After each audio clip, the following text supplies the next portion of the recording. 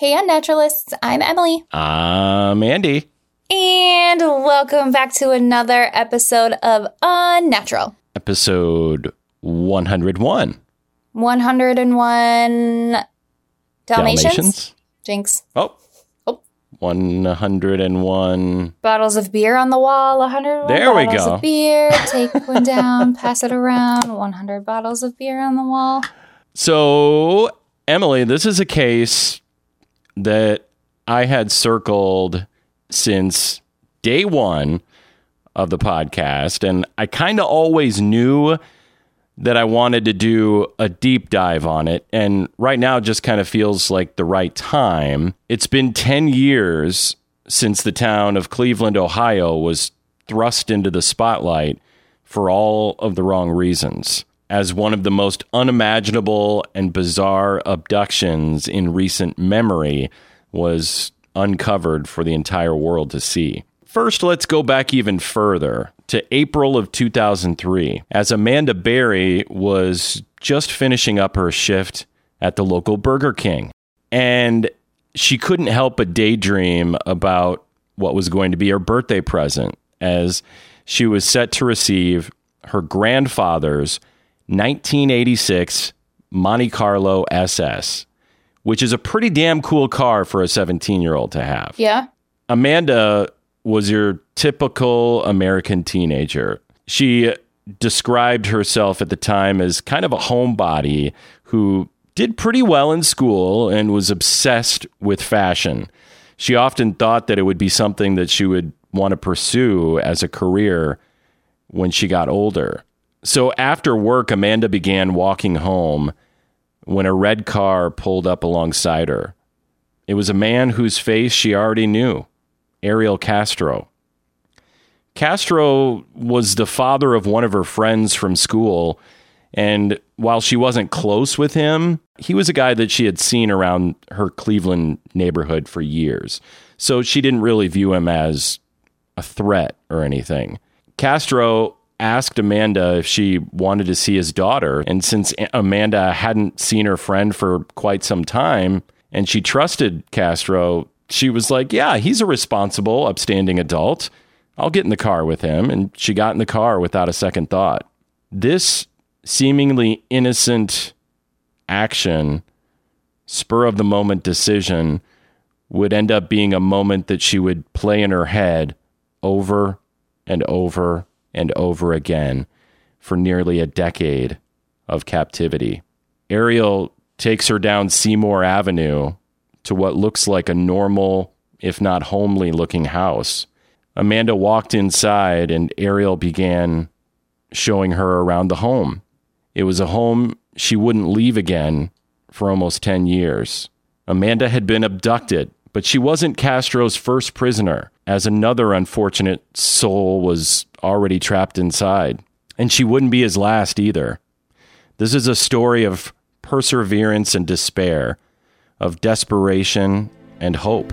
And it's a story of a guy who was just eating his McDonald's on the porch, but was in the right place at the right time and became one of the most unlikely national heroes in recent memory. This is the story of the Cleveland Kidnappings.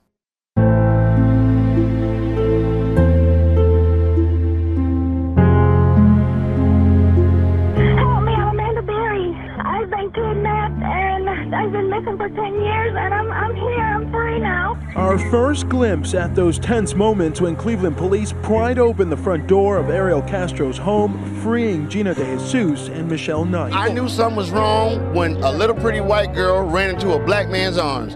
Something is wrong here. In the early 2000s, the city of Cleveland, Ohio, was a fairly large working-class city, but it had definitely seen its better days because of the declining economy, lack of high-paying jobs, and dwindling population. Cleveland had been given the not-so-friendly nickname of the Mistake on the Lake, as it straddled the waters of one of America's Great Lakes, Lake Erie. Not the greatest nickname, I would say. No, I've heard better. Right. Around 8 months before Amanda Berry was abducted, 21-year-old Michelle Knight was trying to find the case management building in downtown Cleveland. She was trying to get her son, Joey, back in her custody. Michelle had an absolutely horrible home life growing up, and that's putting it mildly. She was neglected, sexually molested by a relative, and didn't even have proper clothing or food as a child. She would later recall back to her childhood days and say that she would have to cook food like hot dogs and stuff on the radiator in her house just to warm it up enough to eat it. In high school, she was teased and bullied mercilessly. She was an outcast who usually sat in the back of the classroom and just hoped that nobody would notice her. Well, eventually, one boy did notice her. It was an older boy, and he kind of charmed her, and the two began having sex. Well, as one thing tends to lead to another, Michelle soon became pregnant. This is why we need better sex education in schools. Thank you. I know. One day, while leaving her baby, Joey, with her mom and her mom's boyfriend, apparently the boyfriend was drunk and he grabbed Joey by the leg and fractured his knee. As a result, Joey was almost immediately taken away from Michelle and put into foster care. This is why Michelle was looking for the case management building. She had a very important appointment there. It was an appointment that could possibly determine whether or not Joey would come back to live with her. And obviously that was very important for her to get her son back, as it would be for any mom. Right. So Michelle is having a really hard time finding the place. Remember, this was before GPS, and she's in a pretty big city. So she went across the street into a Family Dollar store and began asking the cashier for directions. It was at that moment that Ariel Castro intervened. He just happened to be in the store and told Michelle that he knew exactly where this building was and he could take her there in his car. It was August 23rd, 2002, and it would be the last time Michelle would breathe the fresh air outside, walk the city streets, and hold any sense of optimism for her future for nearly 11 years. That's so insane. Right. And in a very similar circumstance as to what would happen to Amanda Berry just 8 months later, Michelle actually knew who Ariel Castro was. She didn't know him personally, but she knew one of his daughters and was friends with her. So just like Amanda, she trusted him. Somehow, while they were driving, Castro convinced Michelle that he needed to stop at his house quick. And to lure her inside, he told her that he had new puppies. And Michelle was a big animal lover. So she was like, yeah, I want to see the puppies. And he offered her to come in and see them. Once she was inside, that's when he threw her in one of the rooms and said, quote, "You're not going to leave here for a long time," end quote. That just goosebumps. Like, well, no. Michelle fell to the floor and begged him to let her go, and Castro responded by grabbing a picture of her son, which was her only picture of him, and ripping it up in front of her. Oh my God. Yeah. Just very cruel. And I probably should give a trigger warning here. There are going to be some instances of sexual assault here. I'm not going to reveal every horrific detail of what happened during these sexual assaults because I don't think it's needed in the story, but if you want any of that info when you're done, you can certainly find it on the internet. But he did tie her up by the hands and legs with an extension cord and even wrapped the cord around her neck. Oh my God. And then he proceeded to fondle himself in front of her. After this horrifying event took place, he then took her into the basement, blasted his radio on at a very high volume so nobody could hear her screams, and tied her up to a pole on the basement floor. Finally, he put a motorcycle helmet over her head to muffle her screams even more, turned out the lights, and walked back upstairs. And she was down there for a very long time, tied up with this motorcycle helmet over her. And I don't know if you've ever worn a motorcycle helmet, but they can get pretty hot and sticky pretty quick when you have one of those on. So just another horrible thing for her to endure. He did bring her food once or twice a day, but he also consistently sexually assaulted her multiple times a day. And this man, Ariel Castro, was a school bus driver. He was a bass player in a popular local salsa band, and they had apparently all kinds of gigs all over town. But he did always say that if they were going to do any traveling, that he wasn't going to be a part of it because he had to stay in the Cleveland area. And afterwards, we know why. Mm-hmm. And by all accounts, he was a beloved member of the neighborhood. He was friendly to his neighbors. He had fireworks and parties on the 4th of July and even hosted cookouts with others who lived around the area. But he also had a dark side. Ariel was single, but he had been married before. From what I gathered, it ended sometime in the 90s. But it was a marriage that was absolutely fraught with a myriad of issues, including a number of domestic violence calls to the police. Shocker, right? Mm-hmm. There were instances where he would throw his wife down the stairs and get extremely violent and even threaten to kill her. In fact, Amanda Berry was later quoted as saying that he was very scary, his voice was mean and deep, and if you ever looked into his eyes, they were black like he had no soul. So this is what the two girls are dealing with. And speaking of Amanda, if you remember, he had lured her to his house by saying that his daughter was there, but of course, she wasn't. But Michelle Knight was. Castro took Amanda upstairs. He threw her into the room that was kind of adjacent to Michelle's room, locked her in chains that he had strategically attached to Michelle's chains in the other room, so they were all kind of connected, and then sexually assaulted her. And just like Michelle, he then took Amanda down to the basement, tied her up, put the motorcycle helmet over her head, and turned the radio up so nobody could hear her screaming in agony.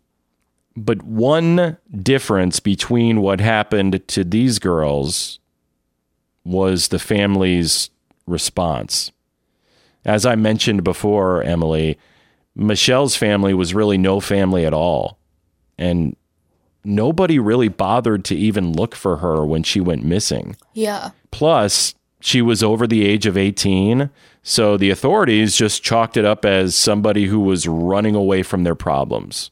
Amanda's family, on the other hand, immediately knew something was wrong, and when their daughter didn't come home from work, they sprang into action right away. Now, this was kind of the early-ish days of cell phones, early 2000s, but they were starting to become more mainstream around this time, and Amanda had one.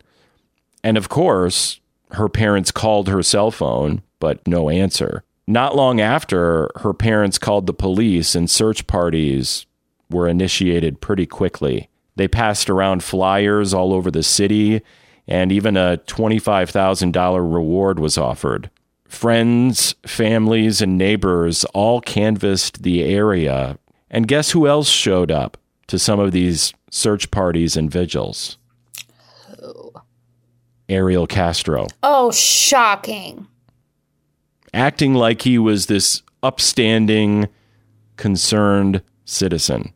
Not only did he do that, Emily, but he also actually called Amanda's mother from Amanda's own cell phone. It just shows how brazen this guy was. He must have thought he was untouchable at this time. He had already kidnapped 2 girls and gotten away with it so far. And the phone call happened about a week after he had abducted Amanda. On the call, he told her mother, quote, "I have Mandy," end quote, which apparently only Amanda's close friends and family called her Mandy. So the mom knew this guy was probably telling the truth and it wasn't some sort of prank caller. He also said that she wants to be with me and we're married now and you'll see her in a few days. Her mom pleaded for him to let her talk to her daughter and just, let her at least hear her voice. Let her know that she was okay. But she only got silence in return, and then he hung up. And that would be the closest that her mom would ever get to speaking with her daughter again. By the way, in case you're wondering, police did try to track that cell phone, but the technology at the time was still kind of in its infancy, and they didn't get very far with it. I was wondering. I think if that were to happen today, it would have been a lot easier. Not long after this, Amanda's mother went on a national daytime talk show called The Montel Williams Show. Remember that show? I do. It would always be on in the early afternoon, just something to have on. Yeah. I never liked the guy, and I certainly never liked this guest. I remember her. From time to time, he would have this fraud, psychic, on with him named Sylvia Brown. Are you being a little cochologist over there with your Freudian slip, if you will? A Freudian slip. I like that. That's good. Thank you. I'm here all week. I'll tell you why I think she's a fraud. Sylvia would always be on there, and she would tell people what was going to happen in their lives, who they were going to marry, if their dead mother had anything to say to them, that kind of shit. Yeah. Well, Sylvia was on with Amanda's mother, and this is about 1.5 2 years after Amanda had gone missing. And she told her straight to her face that Amanda was dead and that she could see her body lying in a pool of water, which obviously wasn't true. Yeah, and it's sick. She made the whole thing up. I know. I could never do that. I could never. That's why I have a problem with psychics and mediums and stuff like this, because the vast majority of them, I don't really believe. And this so-called psychic did this kind of thing all the time. In fact, there was another high-profile case where this 11-year-old boy, you might remember this name, Sean Hornbeck, he went missing while he was riding his bike in 2002. And his family went on the Montel Williams show with Sylvia Brown, and she told them that he was dead and that his body was in between 2 jagged boulders. Well, the lie detector determined that that was a bullshit lie, because he was rescued in 2007 after being held against his will along with another boy by a local pizza shop owner. And what makes this even more sad is Amanda's mother genuinely believed what Sylvia had told her on the show back in 2004, and she was that is heartbreaking. Utterly devastated, and she died from heart failure a year later. Oh, she died before they even found her? Yeah, years before they found her. Oh my God. Just, yeah, like you said, heartbreaking. Yeah. So the community is on edge. It's been a year since Amanda was abducted, but it's still fresh in people's minds. And then it happened again. This time to 14-year-old Gina DeJesus.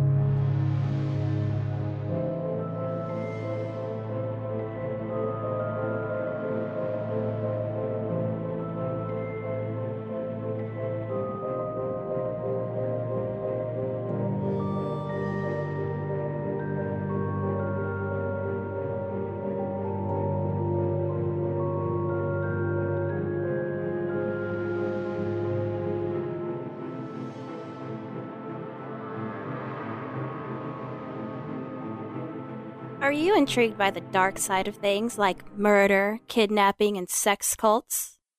What about when the criminal is your favorite musician or actor, or director, or writer? Hollywood might look like all glitz and glamour until you take a closer look. But I'll tell you one thing, that kind of point of view can make you more vulnerable. From Roman Polanski to Mackenzie Phillips to Judith Barcy to Kurt Cobain, some are predators and some are prey. I'm Dee Dee West, and I just might ruin your childhood. Follow my podcast, Broken Limelight, where I cover celebrity true crime stories. For more information, visit brokenlimelight.com. Again, that's Broken Limelight. Follow it on Spotify, Apple Podcasts, or anywhere you listen to your favorite podcasts.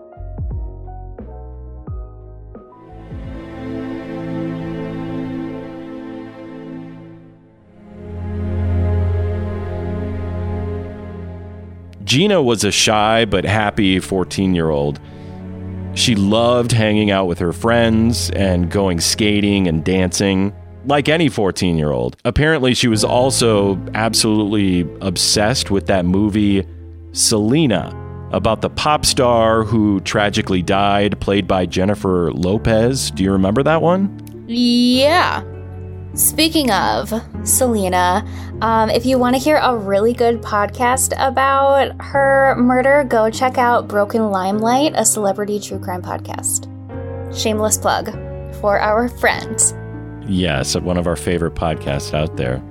In April of 2004, around 1 year after Amanda went missing, Gina was actually walking home from school with Arlene Castro, Ariel's daughter, whom she was friends with. Now, Arlene had actually called her mom from a payphone. Gina lent her the 50 cents or whatever it was, and she asked her mom if she could stay the night at Gina's. As one does. But her mom said no, so the two separated, and the last thing that Gina said to her was, "You owe me 50 cents." Because just a few short minutes later, almost like clockwork, Ariel Castro pulled up. He asked Gina if she had seen his daughter, and of course Gina said, "Yeah, I just talked to her. We were just walking home together." So he said, "Why don't you get in the car and help me find her?" And then when she was in the car, I think he might have lied to her and said that his daughter maybe was over at his house. So they drove to his house and went inside. What if this guy is so sick? He's a master manipulator, especially for, young developing minds, you know? And just like the balls to just like go after these kids that that know your kid. Yeah. Yeah, that are friends with your daughters. Unreal.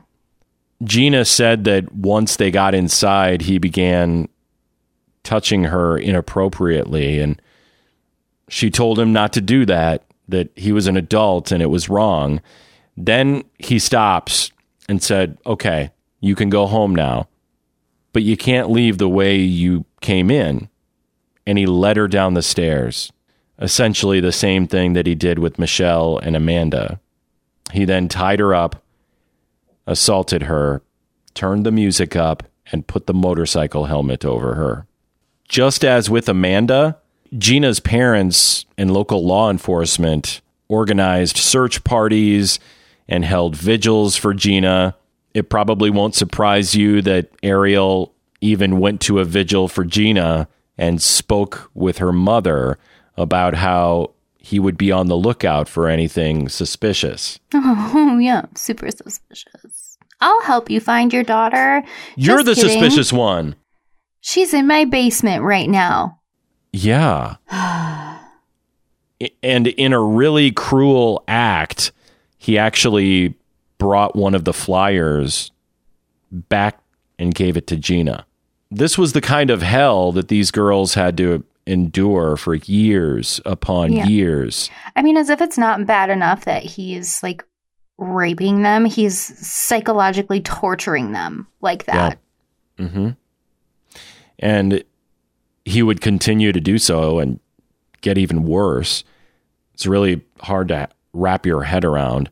And these girls, they only had a few brief moments in all the time that they were there where escape was even a possibility.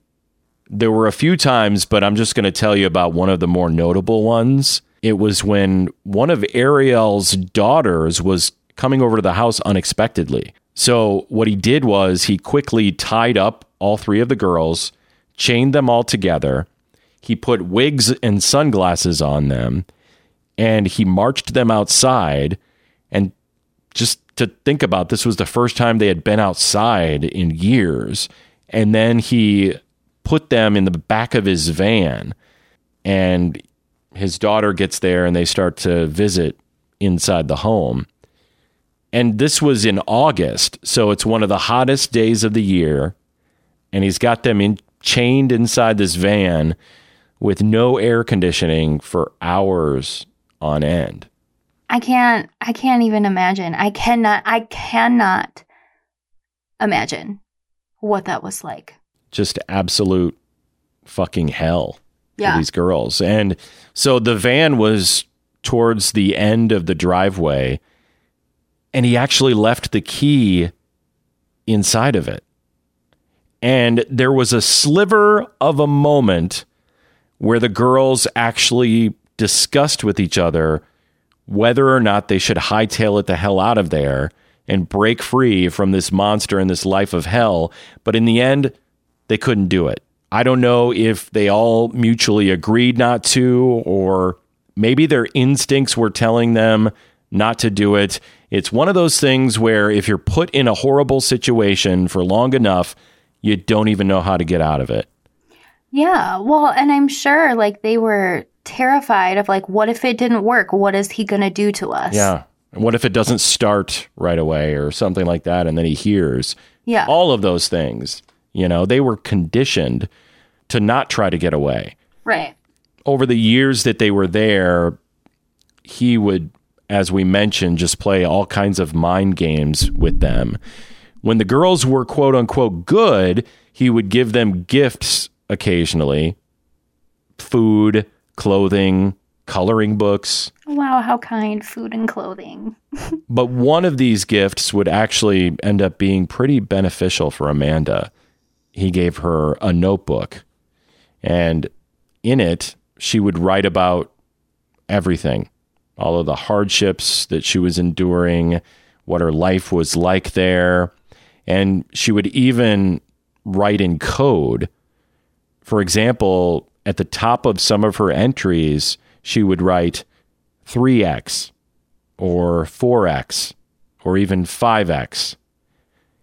And this was marking the number of times that he had sexually assaulted her that day.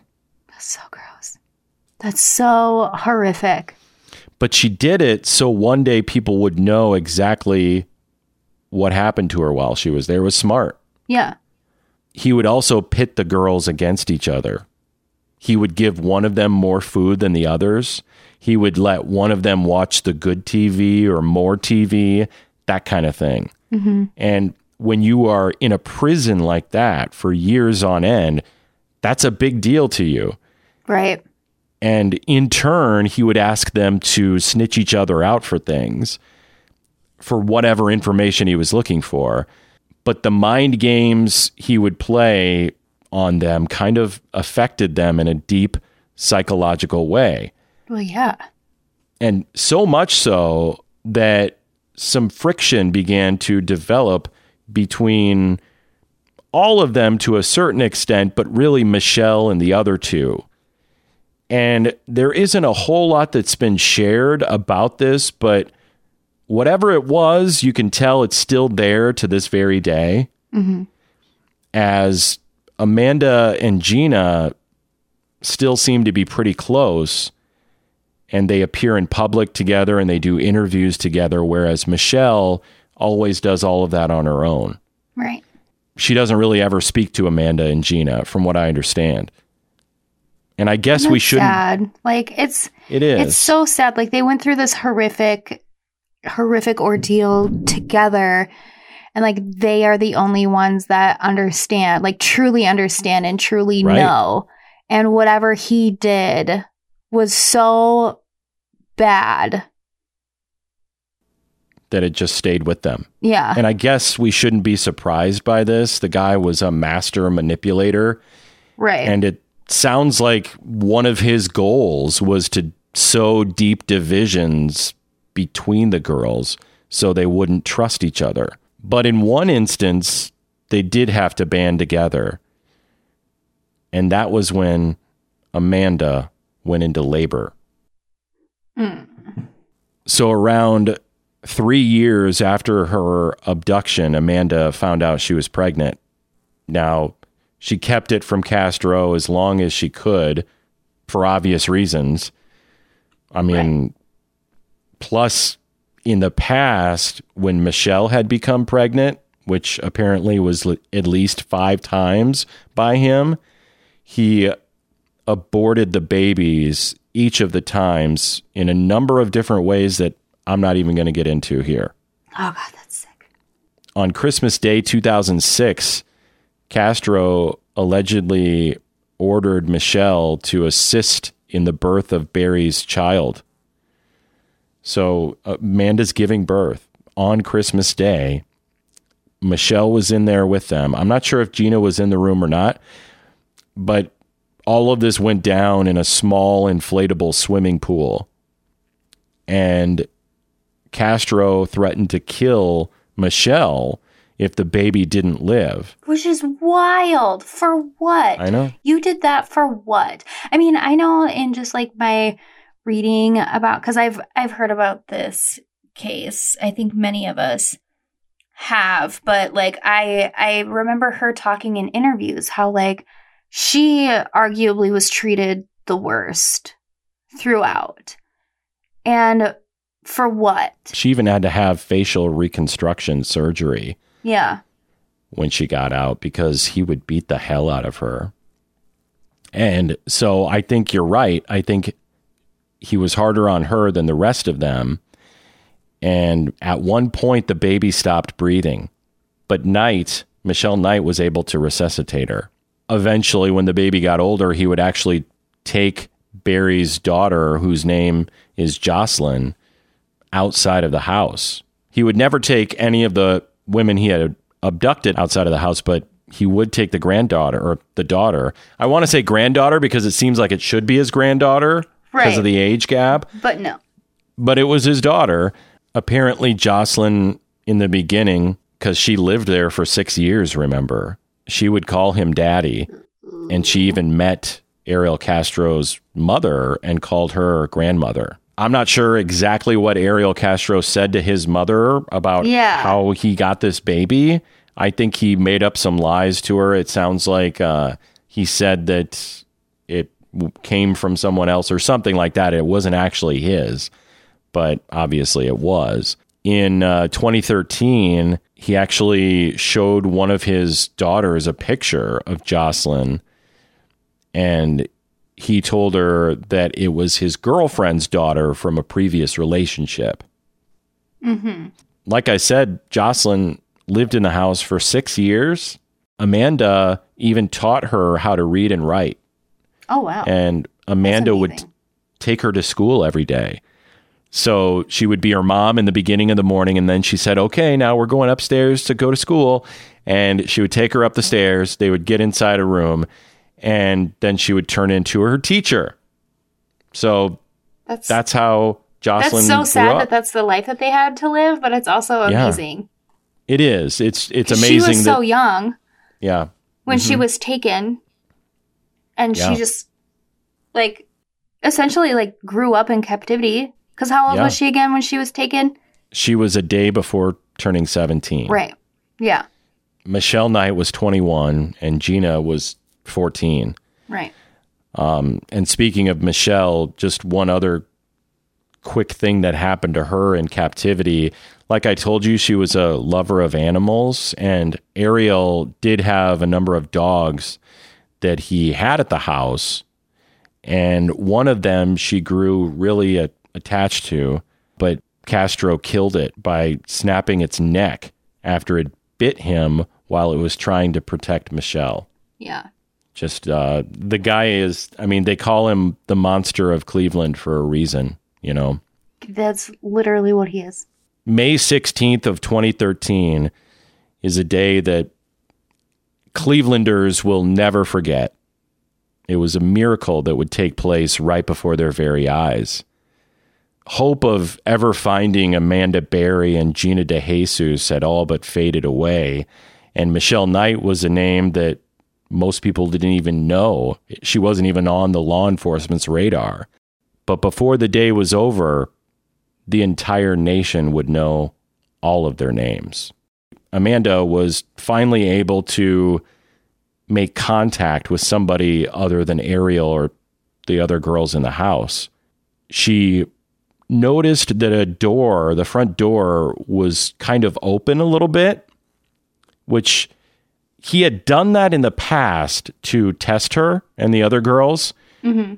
And then if they would try and go for the door, well, they would be in a world of trouble. So Correct. At first she was very reluctant, but she eventually opened the door and then saw that there was another door there that was just bolted as much as it could be. One of their rescuers would later say that it looked like it was a door for a torture chamber. So she gets to the door. She's banging on the door and screaming. And a few people heard her. One man ran to the door, but apparently he couldn't speak English very well. And he was very scared. Another man was sitting on his porch, eating his McDonald's, as he said. Mm-hmm. His name was Charles Ramsey, and he kicked a hole through the bottom of the storm door, and Amanda actually crawled through it with her daughter. And Charles said that Amanda told him that she and the child were being kept inside against their will. Why don't we just roll the clip here? Charles. Hey, Charles, let me talk to you. I'm talking with Charles Ramsey. He's a neighbor. Walk me through again what happened this afternoon. You heard screaming. Heard screaming. I'm eating my McDonald's. I come outside. I see this girl going nuts trying to get out of her house. So I go on the porch, and she says, help me get out. I've been in here a long time. So, I figured it's a domestic violence dispute. So I open the door, and we can't get in that way because how the door is, it's so much that a body can't fit through, only your hand. So we kick the bottom, and she comes out with the little girl, and she says, call 911. My name is Amanda Berry. Now, did you know who that was when she said that? When she told me, it didn't register until I got to call 911, and I'm like, I'm calling the 911 for Amanda Berry? I thought this girl was dead. You know what I mean? And she got on the phone, and she said, yes, this is me. And Detective Gregory Cook says, Charles, do you know who you rescued? I said. Now, and when did you see Gina? About 5 minutes after the police got here. See, the girl Amanda told the police, I ain't just the only ones. It's some more girls up in that house. So they went up there, 30, 40 deep, and when they came out was just astonishing because I thought they were going to come up with nothing. I figured, whoever she was, and like I say, my neighbor, you got some big testicles to pull this off, bro, because we see this dude every day. Every day. How long have you lived here? I've been here a year. Okay. You see where I'm coming from? Right. I barbecue with this dude. We eat ribs and whatnot and listen to salsa music. You see where I'm coming from? And you had no indication that there was anything going on? Bro, not a clue that girl was in that house or anybody else was in there against their will, because how he is he just comes out to his backyard, plays with the dogs, tinker with his cars and motorcycles, goes back in the house. So he's somebody that you look away because he's not doing nothing but the average stuff. You see what I'm saying? Yeah. There's nothing exciting about him. Well, until the day.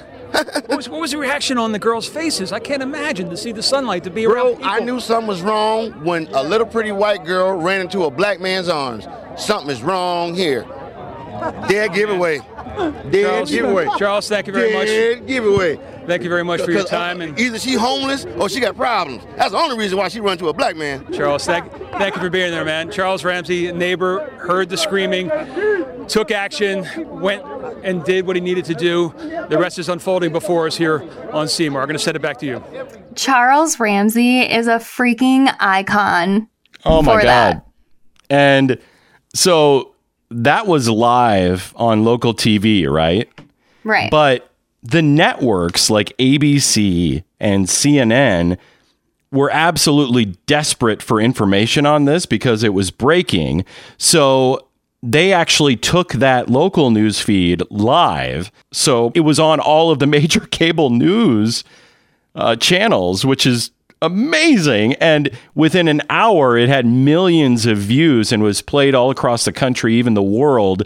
And it went absolutely viral and turned Charles Ramsey into an absolute hero and a star.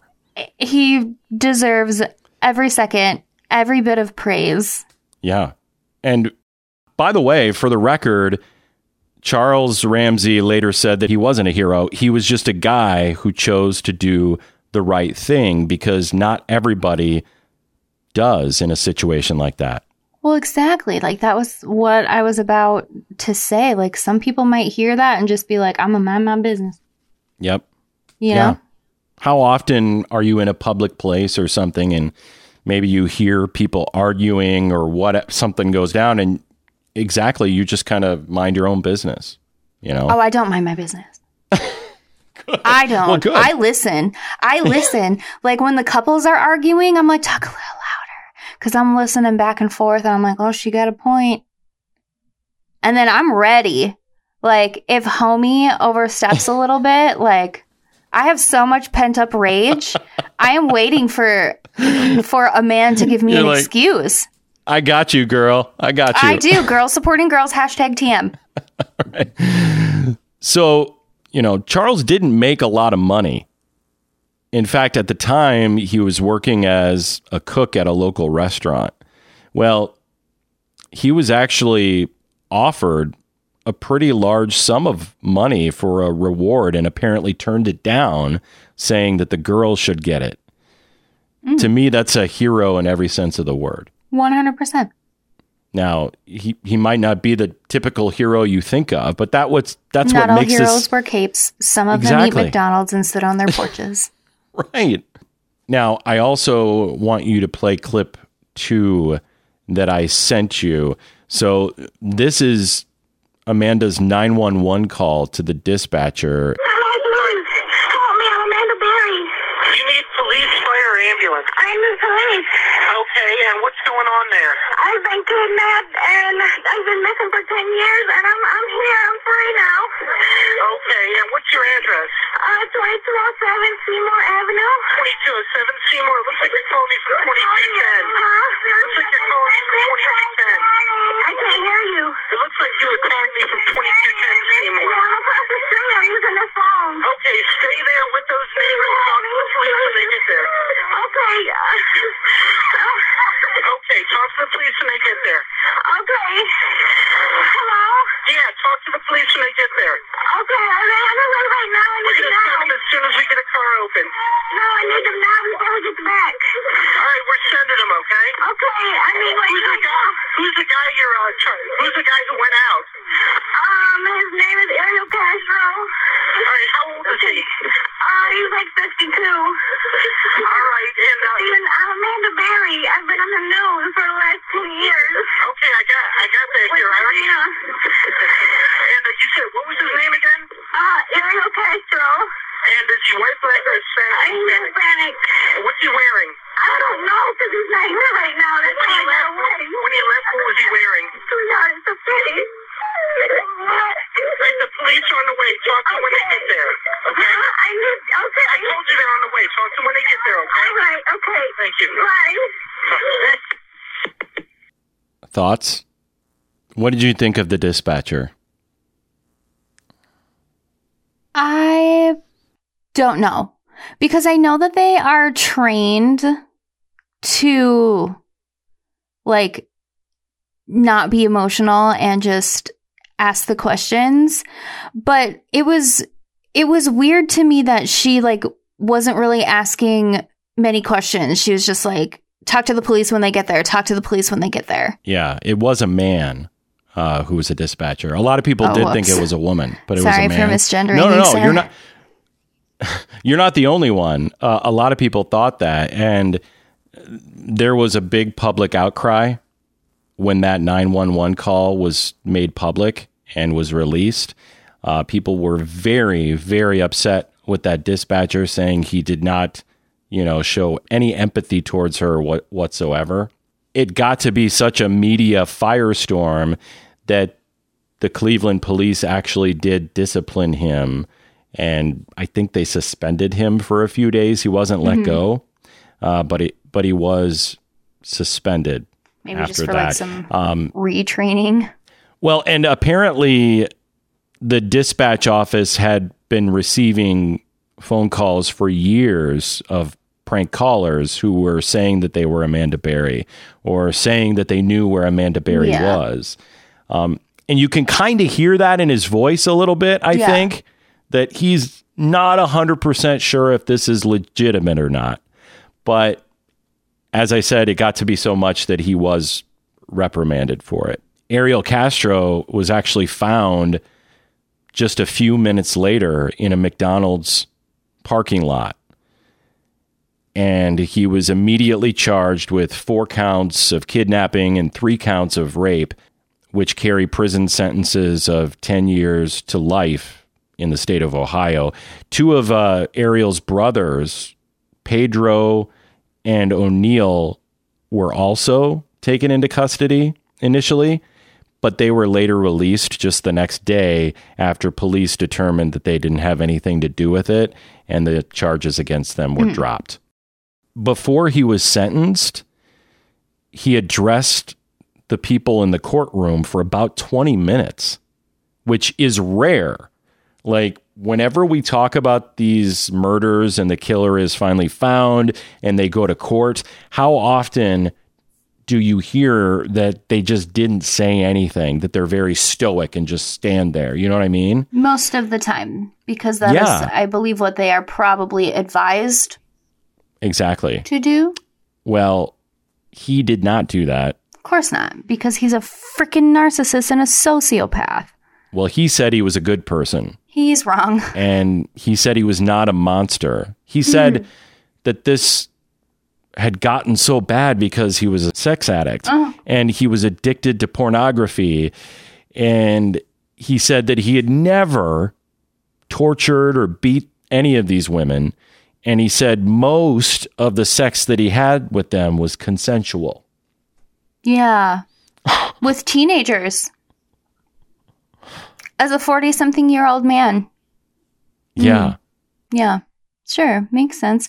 I mean, of course. Yeah. Oh, yeah. It was completely consensual, even though they were locked in my house for 10 years. Yeah. And I had them tied up. Yeah. So he would start blaming people. He blamed the FBI for not being able to catch him for so long. He blamed the victims themselves for getting into the car with a stranger. But he wasn't a stranger. Right. Well, that too. Yeah. Like, not a complete stranger. Yeah. And he also... Imagine victim blaming your own victims. Well, I had to do it to teach him a lesson, not to get in cars with strangers, because look at what could happen. And one of the other messed up things he said was he insisted to the people in the courtroom that when he had sex with them, he discovered they were not virgins. As if that has anything to do morally. Okay, and with right. They were also probably having sex with people who were age appropriate. Consensually, Then he started apologizing and he said, quote, "I hope they can find it in their hearts to forgive me because we had a lot of harmony going on in that home." Delusional.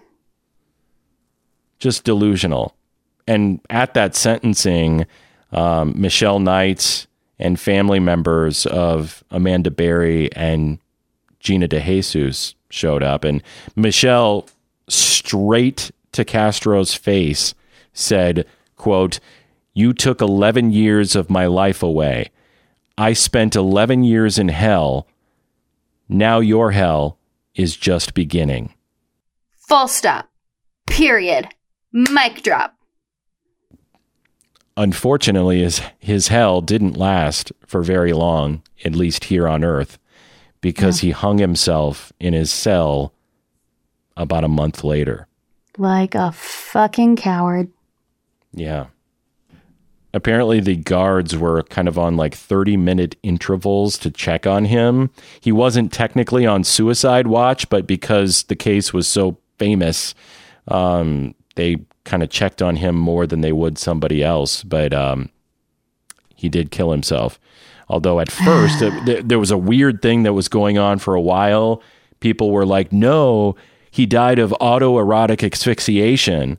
And like they had to shut all those rumors down. It's like, look, I know the guy was a sexual deviant and he was a horrible person, but no, he killed himself. Yeah.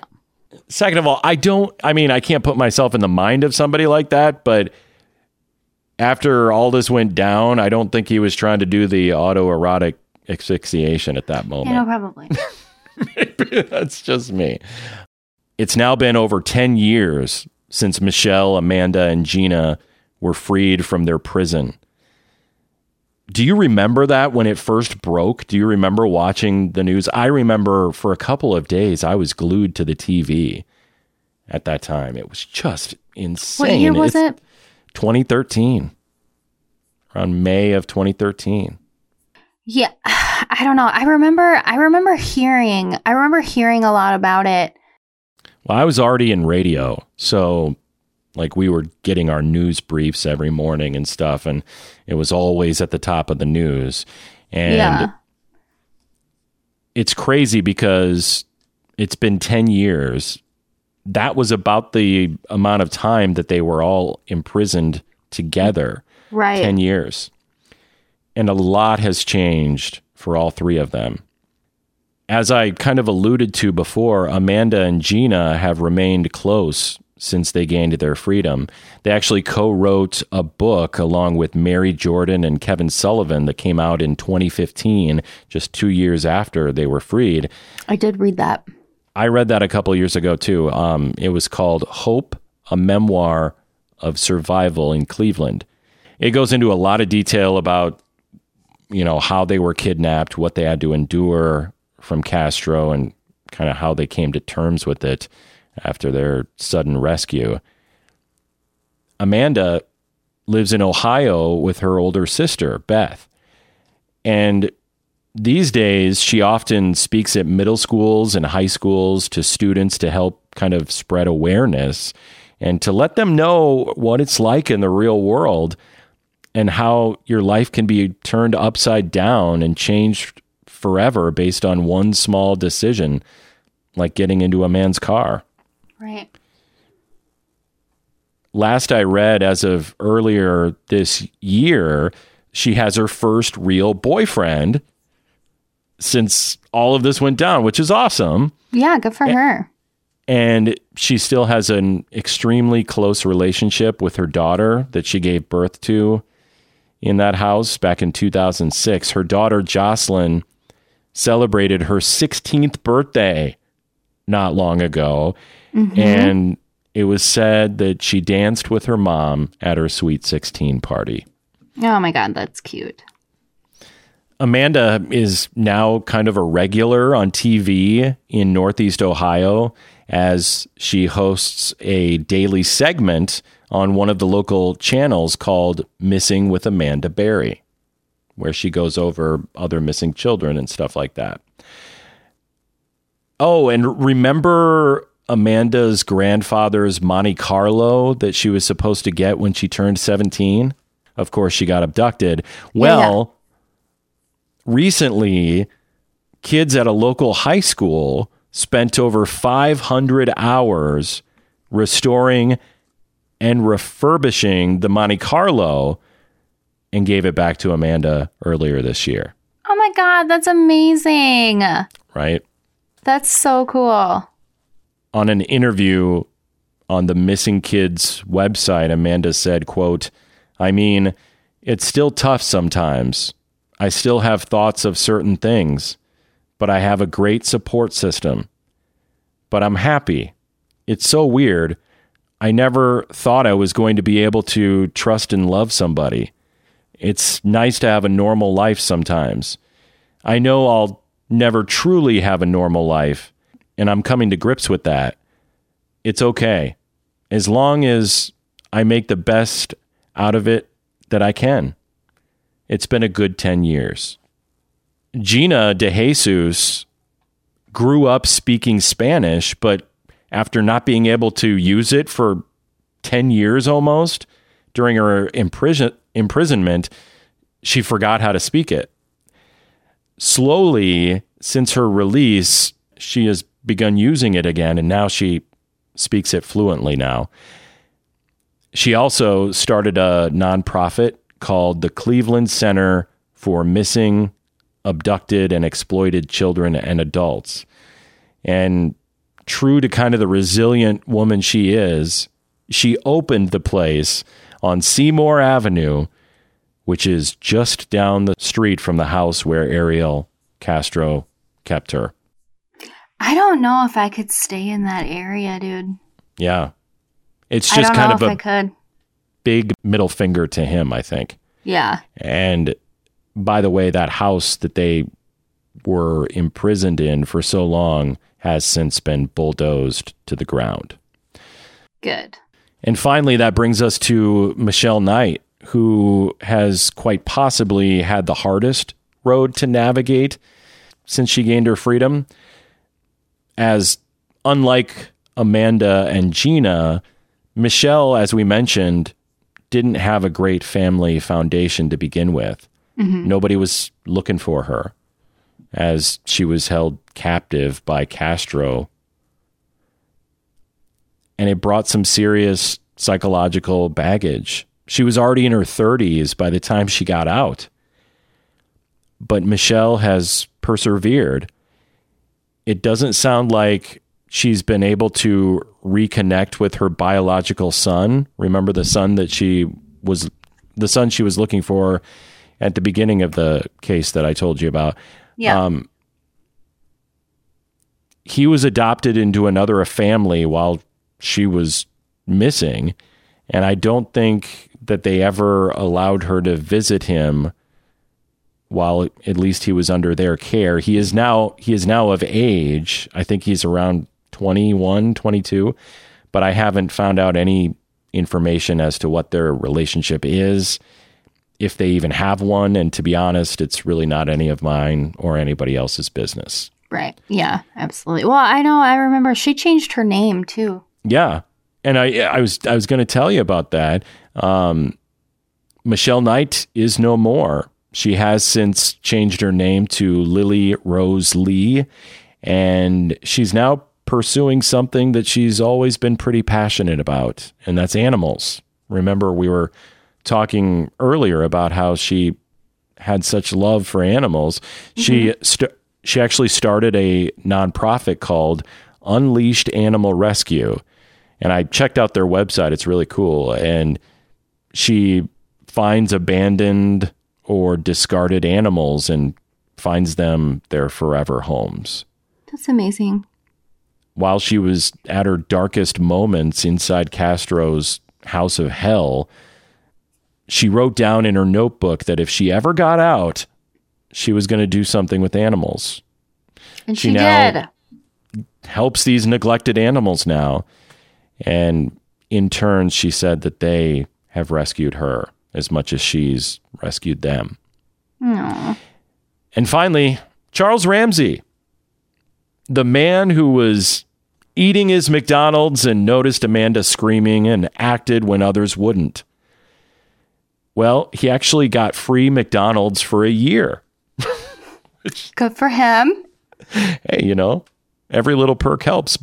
And from everything that I've read and watched about him, this event kind of revitalized him and completely turned his life around for the better. And it sounds like he's doing well for himself.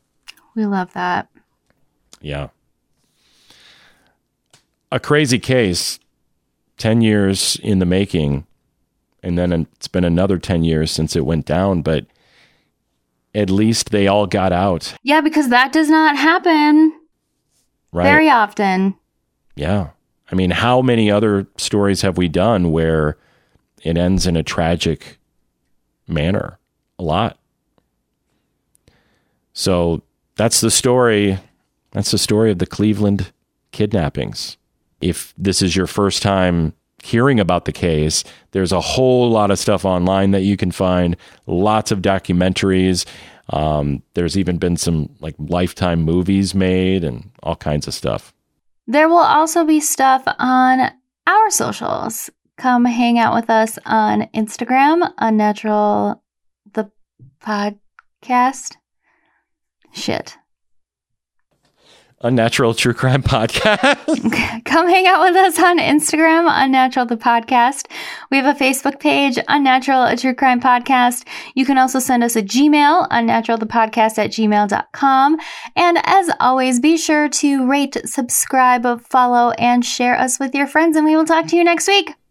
It's so funny because just last episode, I was bragging about how now you can say that whole thing with your eyes closed. And then for the first time in over 100 episodes, I lost it. I fucked it up. Well, we got 99 more. I got 99 problems, but naming our socials ain't one. Ain't one. Anyway, on that note, be sure to make good choices. And don't get got. Bye.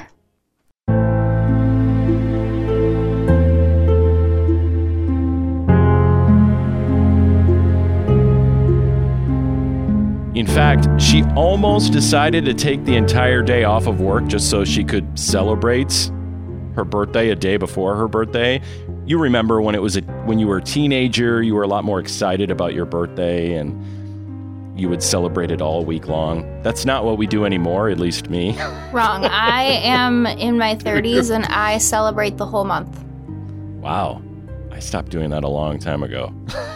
I mean, I don't go out. After 21. I don't go out a lot, except on my actual birthday or my birthday weekend. But I heavily manipulate and guilt trip people throughout the month.